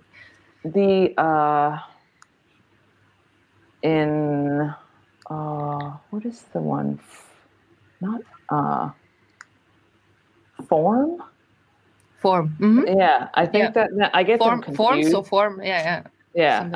I'm like, sometimes there's one that I constantly think is a sampler or is a synth that's like some weird sampler that sounds like it would be a synth, but I'm like, I don't know how to use it. Forms. Yeah. I think it's also sample based. Yeah. Mm-hmm. So many, and I can't think of right now. Or like my favorite tool is still metaphysical function. I just love it. Yeah, I love it. And Dino made some little adjustments to it because I couldn't use with the MIDI, so he tried to make, but it doesn't really work that well. But still, you can try. And nice. some random. I also go through like user library, which is unofficial, but you can still access. People do like crazy samplers, and there is a great rotating sequencer. It's called I forgot the name. It's made by Lazy Fish. It's just great. I can't even explain what it is, but you should all check it out. I'll write it in a private chat afterwards. But like crazy. Yeah. I can't remember right now. It's like the same names went out of my head, I'm like, I know what it looks like, but Funny you mentioned metaphysical functioning. I completely forgot about it. I did some. You work for sound. I did presets for it, and I haven't touched it since. To be honest. So nice. I love it.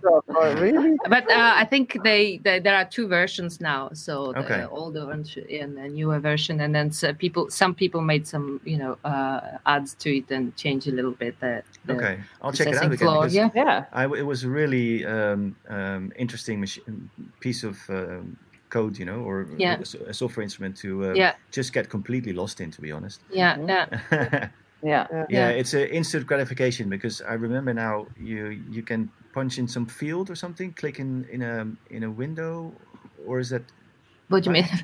Click in the window. There is a visualizer inside. There is some sort of oscilloscope, but it's abstract. It's not really oscilloscope. No, weren't you able to click in there to make changes, or was it just? No. You have all sets of parameters, but the window is just the visual part of it. Right. Okay. Yeah, and it's just visualize, your modifications, but it has no real direct interaction or anything. Yeah. But the range of sounds you could get from it were insane. Crazy, and everywhere. every corner, every possible. New stuff that I was looking at the chat is also like super interesting. This new Pulsar thing. you know. Oh yeah. yeah, of course. That is fucking Yeah. mental. Jesus. You've tried it? You have it? No, I don't. I ordered it, but it's still. Okay. I think the waiting list is quite long for that one. Have you got okay. yours? No, not yet. Yeah, you see. Yeah. Trying to read. I'm late on the comments. Yeah. Okay. Yeah, that's the old. I think we discussed it before on this hangout. But all the Soma Lab stuff is really Interesting. creative. Yeah, it all sits in its own domain, and it's also a different way of interacting with instruments, which I think is the interesting aspect to it. Totally. Yeah. Super creative. Oh wait, the Pulsar's like the drum machine, right? Yeah. Oh yeah. Yeah. The drum machine. The drum machine. Yeah. Call it drum machine. Yeah. Surgeon has one, so I haven't played with it yet. Yeah, really. Okay. Yeah. Yeah. Tony. Hello, Tony. Yeah. All right, so I would. Yes. Yeah, that would be amazing inviting the Soma. Actually, now you mentioned Tony. Let's talk about collaborations, because I think we have all done that to. Vril is coming next week with a Pulsar. Mike saying, "Okay, I'll come by the studio. I'll look the door." I know you just head next door. But we don't see each other often. I think the times work different times. Well, I think the day person and more night person. So yeah. Who's the night person? Well, I mean, it's shifting all the time, but mostly, I would say I'm the night person. Yeah. So you all day person? What about you? I'm a day person. Yes. Yeah. Nowadays, I was a night person. I don't know, something happened in the last few years. But how about you? Two things happened in the past few years. Yes, right? a couple of things. But let's not mention it. I'm a 24-hour person. You are like a 24/7 person. I'm a daytime, but it depends on. I'm most effective at daytime, but it doesn't mean I don't also spend ineffective time at night making music. But if I really want to be productive, it's daytime. Yeah. There was a comment earlier. Are you going to do more stuff with Tony, Colleen? Oh yeah, definitely. Nice. Nice. Yeah. We kind of we want to make it a fully just live experience, because there's something, again, like live performance is everything to me. So we never wanted to record anything and like make an EP or something, because it's what we're doing is about two people doing something together at that moment in this mindset. And it's more like an experience, the Lady Starlight Surgeon experience. So we just call it, but how do you go about it when you play together? You each bring your own setup and then kind of connect it, or is it an entire other thing that you do for just that show? Well, for me, my setup pretty much stays the same. I reorganize it for doing with another person, but we basically plan nothing at all. We don't say. Usually, Tony has the kick drum. And that's about it. Okay. We can have the kick drum. And then everything else, we just listen to each other and do it. So it's nice. So it's zero planning. Many directions, I'd say then. Yeah. It could go very badly or very well. And that's the fun part. See what happens. So do you have roles, or is like one provide? You said Tony has the kick drum, but is he like the bass guy and sort of the groove, and you are doing synthy stuff on top, or is it coming from both persons at the time? Free for all. Okay, that's amazing. Whatever needed at the time. Yeah. It sounds dangerous. It sounds dangerous, but that's a good thing. I think playing live should in some way be dangerous. It should be 100% agree. Yeah. Space to improvise. Yeah. What about you, Joachim and Luca? When you do, or like when you record together, how does it come? Like, your setup? When we record together or play? Record, but you record also something together. So yeah, but I would say that okay. Well, let's start with record. Okay, well, in the studio, there's not really a fixed approach, I think, but on stage we are basically back-to-back DJ kind of thing. I mean, one thing that somehow it's not an approach that we decided, but it just came. It's what I said at the beginning. Like it's like it's really a little bit of like machine purism, meaning like we avoid post-production on the tracks. Like there's just like. The only post thing that happens, like maybe mix down, EQing, stuff like that, But like the actual sounds are just like we record, like we cut it's like what we do is pretty much sit down and record like everything. 10 hours long sessions, what okay, I mean? And we cut the best parts, let's say. So it's like. Do you do a lot of post prod on it, or? No, that's what I mean. Just like almost straight zero. Recording. Yeah, okay. Straight recording, and that's really interesting, to be honest. Like we still record in multi-track, what I mean, but so that you can tweak the mix down better. But overall, that's what you're gonna hear in the end. It's just like. Yeah. So the arrangement is the arrangement. Yeah. It's like a lot of. That's why, like it's Psycheberry is pretty much a non-arrangement, like boy band.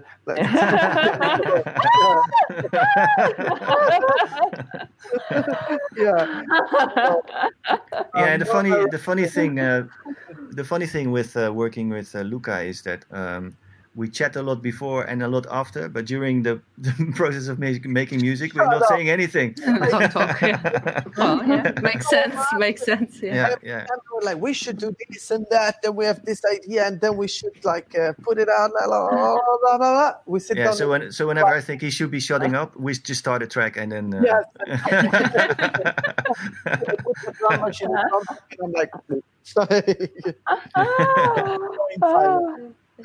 No, it's funny because we actually recorded the first Sidecaber album when we only met once.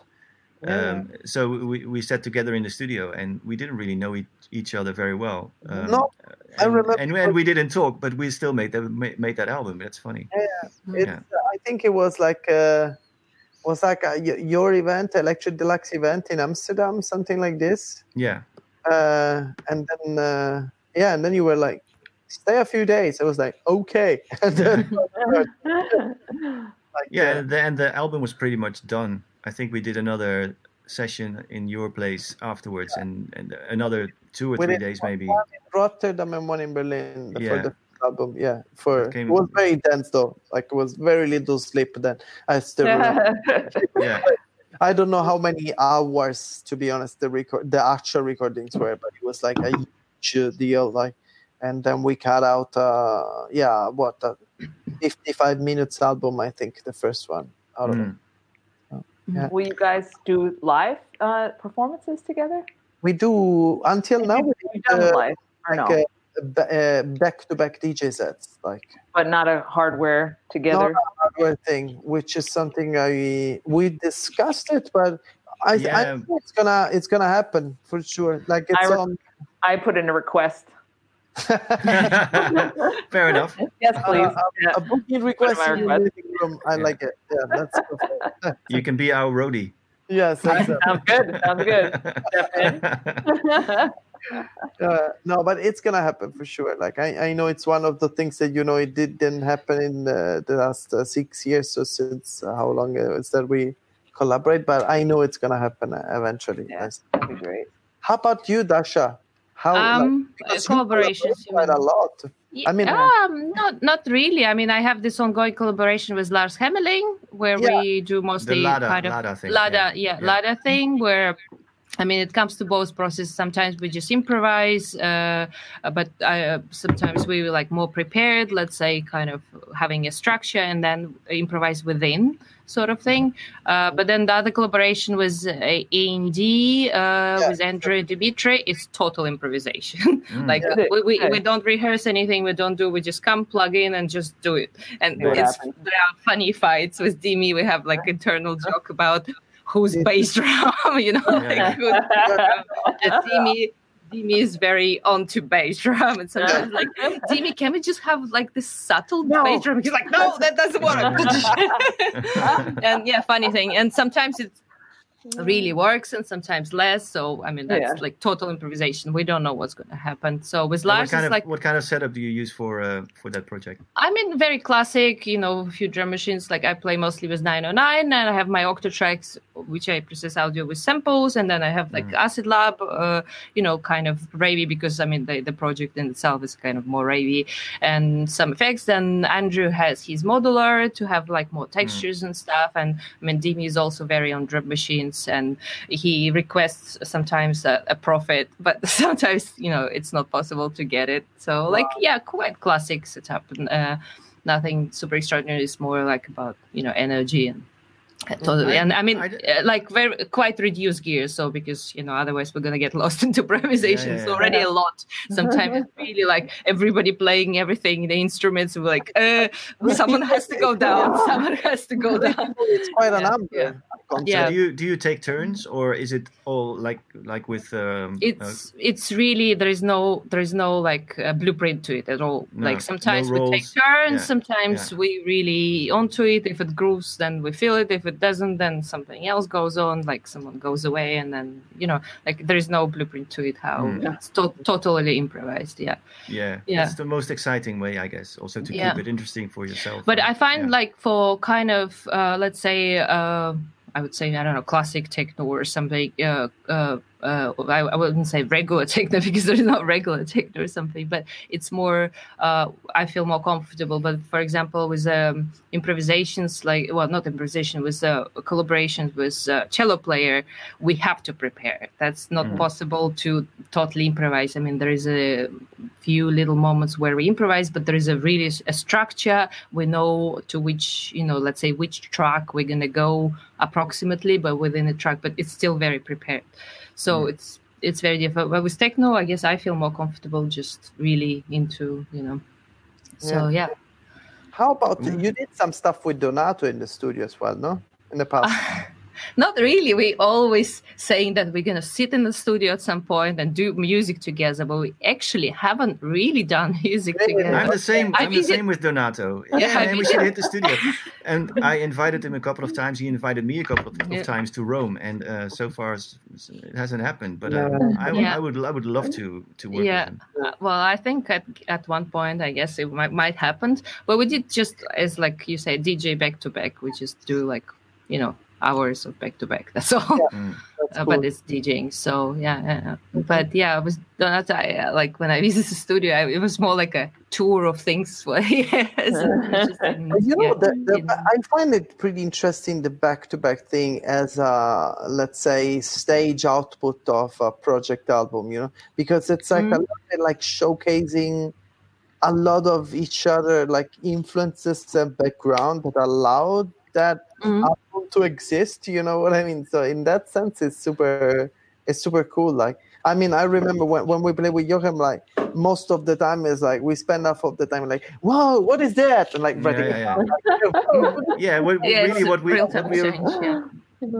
we are doing is play each other records, And it's like it also gives the Sidecaber thing gives, I think, both of us an outlet for the stuff that we don't get to play in our personal or solo sets. There's all this music that you really like, and not really there's not always the possibility to fit it in, to have it be part of your sets. And then Sidecaber for us is the excuse to still be able to play those tracks. True. I mean, you also have like, in general, when you combine forces with someone, it's something else. It's supposed to be something else. It's a third identity. Exactly. Yeah, absolutely. It is. Yeah. And Joachim, when you and Surgeon do your multiples together, you separate more by frequencies. I think Tony was telling me that's kind of how low frequency, high frequency. Yeah, the way that collaboration came together is we spent a few days here in my studio with using our own setups, like you and him do, and then see where the common ground is and see what roles would sort of emerge out of using that setup. And since he is using his modular and doing everything, programming on the fly and tweaking everything on the fly, he's more like I always say he's the lead singer and guitarist, and I'm the bass player and the drummer. Okay, so you're more in the low end frequencies, and he's in the upper range. Exactly. Okay, That's great. That's and I think the cool thing is that it's also a very unplanned thing, So even though I have loops and stuff prepared, but I never know what I'm going to use at what moment. So it's more like DJing for me in a way, but using samples, like finding the right thing for the right moment, kind of thing, which makes it more like DJing. And he is more like improvising over top and changing the direction of the tracks, make the longer arcs, So it's funny because when you start working together and have never played together, you have to find each other's flow and intonation or timing and stuff like that, phrasing basically. And by spending a few days just messing around, we kind of found it out pretty quickly. So the first time we went on stage, we were already playing like we were experienced, as an act. But And that was that on New Year's Eve? Right? I think I was there. New Year's Eve. To be honest, I don't remember what's the first. What was it was great. It was really great. It was a big where show. Where was that? I think it was. Maybe it is not. It was a big gig though, and I think it was the first one that you guys did. Oh yes, that's right. Yeah. Or ADE? No. Yeah, I think it was ADE. Yes. Yeah. The big one.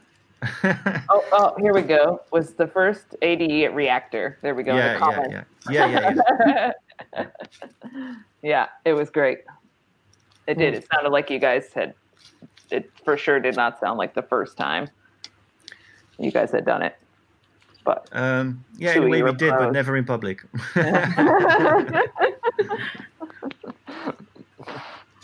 And do you guys have any new collaborations coming up?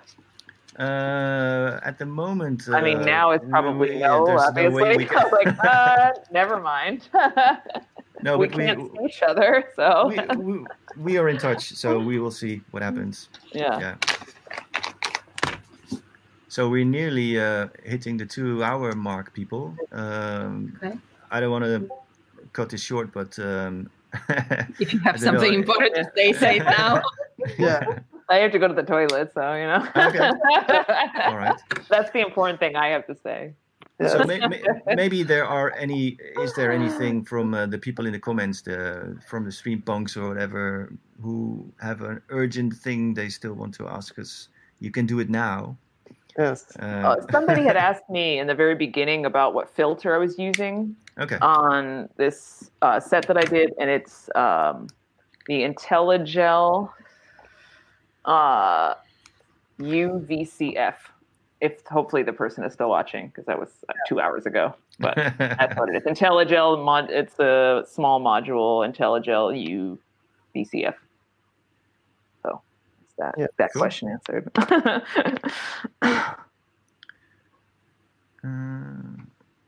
Maybe this one is a last question then.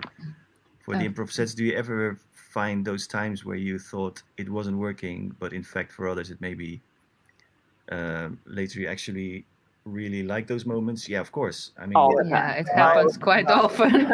My only benchmark is, did I like it or not? You know, it's my only criterion. If I think I suck, people can come up to me and say this was amazing. I mean, I'm like, yeah, thank you, but no, I sucked. But you're wrong. And, you're wrong. Yeah, and then the other way around as well. When I feel that I was really having a good one, and somebody said I didn't like it, you know, fine, but I had a good time, so whatever. Yeah. But yeah, there's it's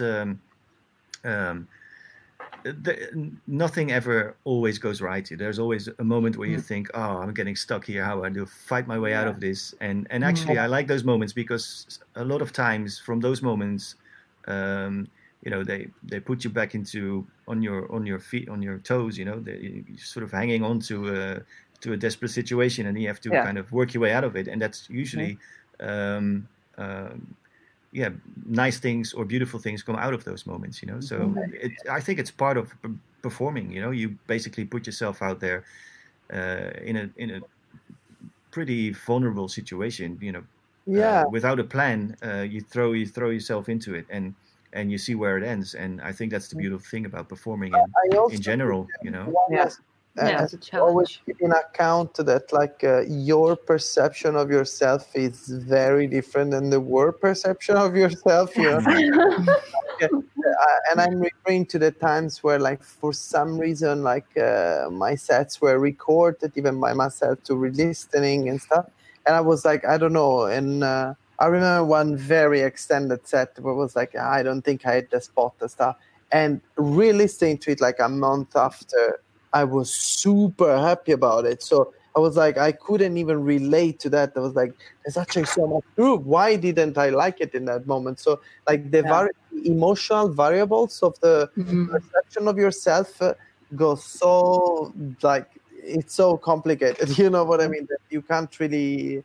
I'm referring to what Jochen was saying. Like, to me, it's not so easy to say, like, did I like it? Like, of course, for me, it's about, like, of course, I can enjoy myself, you know, and really be into the event and the party and stuff like this. But the did I like it part is very complicated for me to understand. You know what I mean? Like, it's like, it's not really about liking it for me. It's like really sometimes it feels like it's about liking it. Other times it's about like almost like it's a must that you have to do things in a certain way that are almost like unpleasant to the ears. And then like, people lose their shit maybe time more than ever. You know what I mean? Like, so it's but that's the magic of it, no? Like, I guess. Having performing to people always should leave something. Should leave an impression, whether that is. Whether they had a good time or whether there were amazing moments or whatever, but it's even if you piss people off, you know, that's a good result, I think. Better than boring. Exactly, yeah. Absolutely. I always have I mean, it's like literally our jobs as performers, if things are going wrong, to pretend that they're not. That's what we do for a living. Yeah, actually, absolutely. Well, it's just because I guess. Yeah. When people see your face and you're stressed out, nobody's going to have fun no matter how good it sounds. So if you have that energy that something's wrong, people are going to think, oh, well, this must be bad. You know what I mean? Like, so you just have pretend to... it's part of, whenever something goes wrong, just pretend it's part of the show and or keep just your look poker really face. intense, like, but it's hard to do so. Because you're into the process and then you can't really hide it. No, Well, you have to try to trying is the key. But okay, guys, I think we should call it a day. But I have to add one more shout out to the people here in the comments. If there's anything you still like to ask us, we actually have a Discord server. Where we are growing this community of music makers, and I'll be there after the show, hanging out and chatting to anybody who wants to join in. And you are invited as well, of course. So maybe see you there. And thanks to all of you. Thank Luca, you Dasha, for inviting. Thank you for inviting. It was a pleasant talk. Thank you so much. Yeah, it was great. Absolutely great to catch up. Yeah. Yeah. Likewise. Really nice. And talking to you. let's hope the situation will improve at some point. Then we can do this in real life again. Yeah, absolutely. I know. I hope so. It will. It will. It's just a matter of time. We will. For What sure. about Clubs are opening in last Berlin. quick question? Do you have any projects you want to share or something? Maybe on the chat, like that, or something. Or Do you, Dasha? Not yet. Damn. No, but I mean, I am working in something, but it's not ready to share. So Okay. But Well, if there's some new music. If people want to find out what we're up to, just visit our pages and find out. I would say. Yeah, true. Okay. I like the old school style of things. Yes. Yes. Check the message board. Yeah. The chat room. Everyone. Okay, guys. Yeah. Thanks Okay, again. guys. Thank you very much, It was everybody. lovely talking to you. See you later. You. Wish Bye. inspiration. Ciao, Bye. ciao. Bye. Thank you.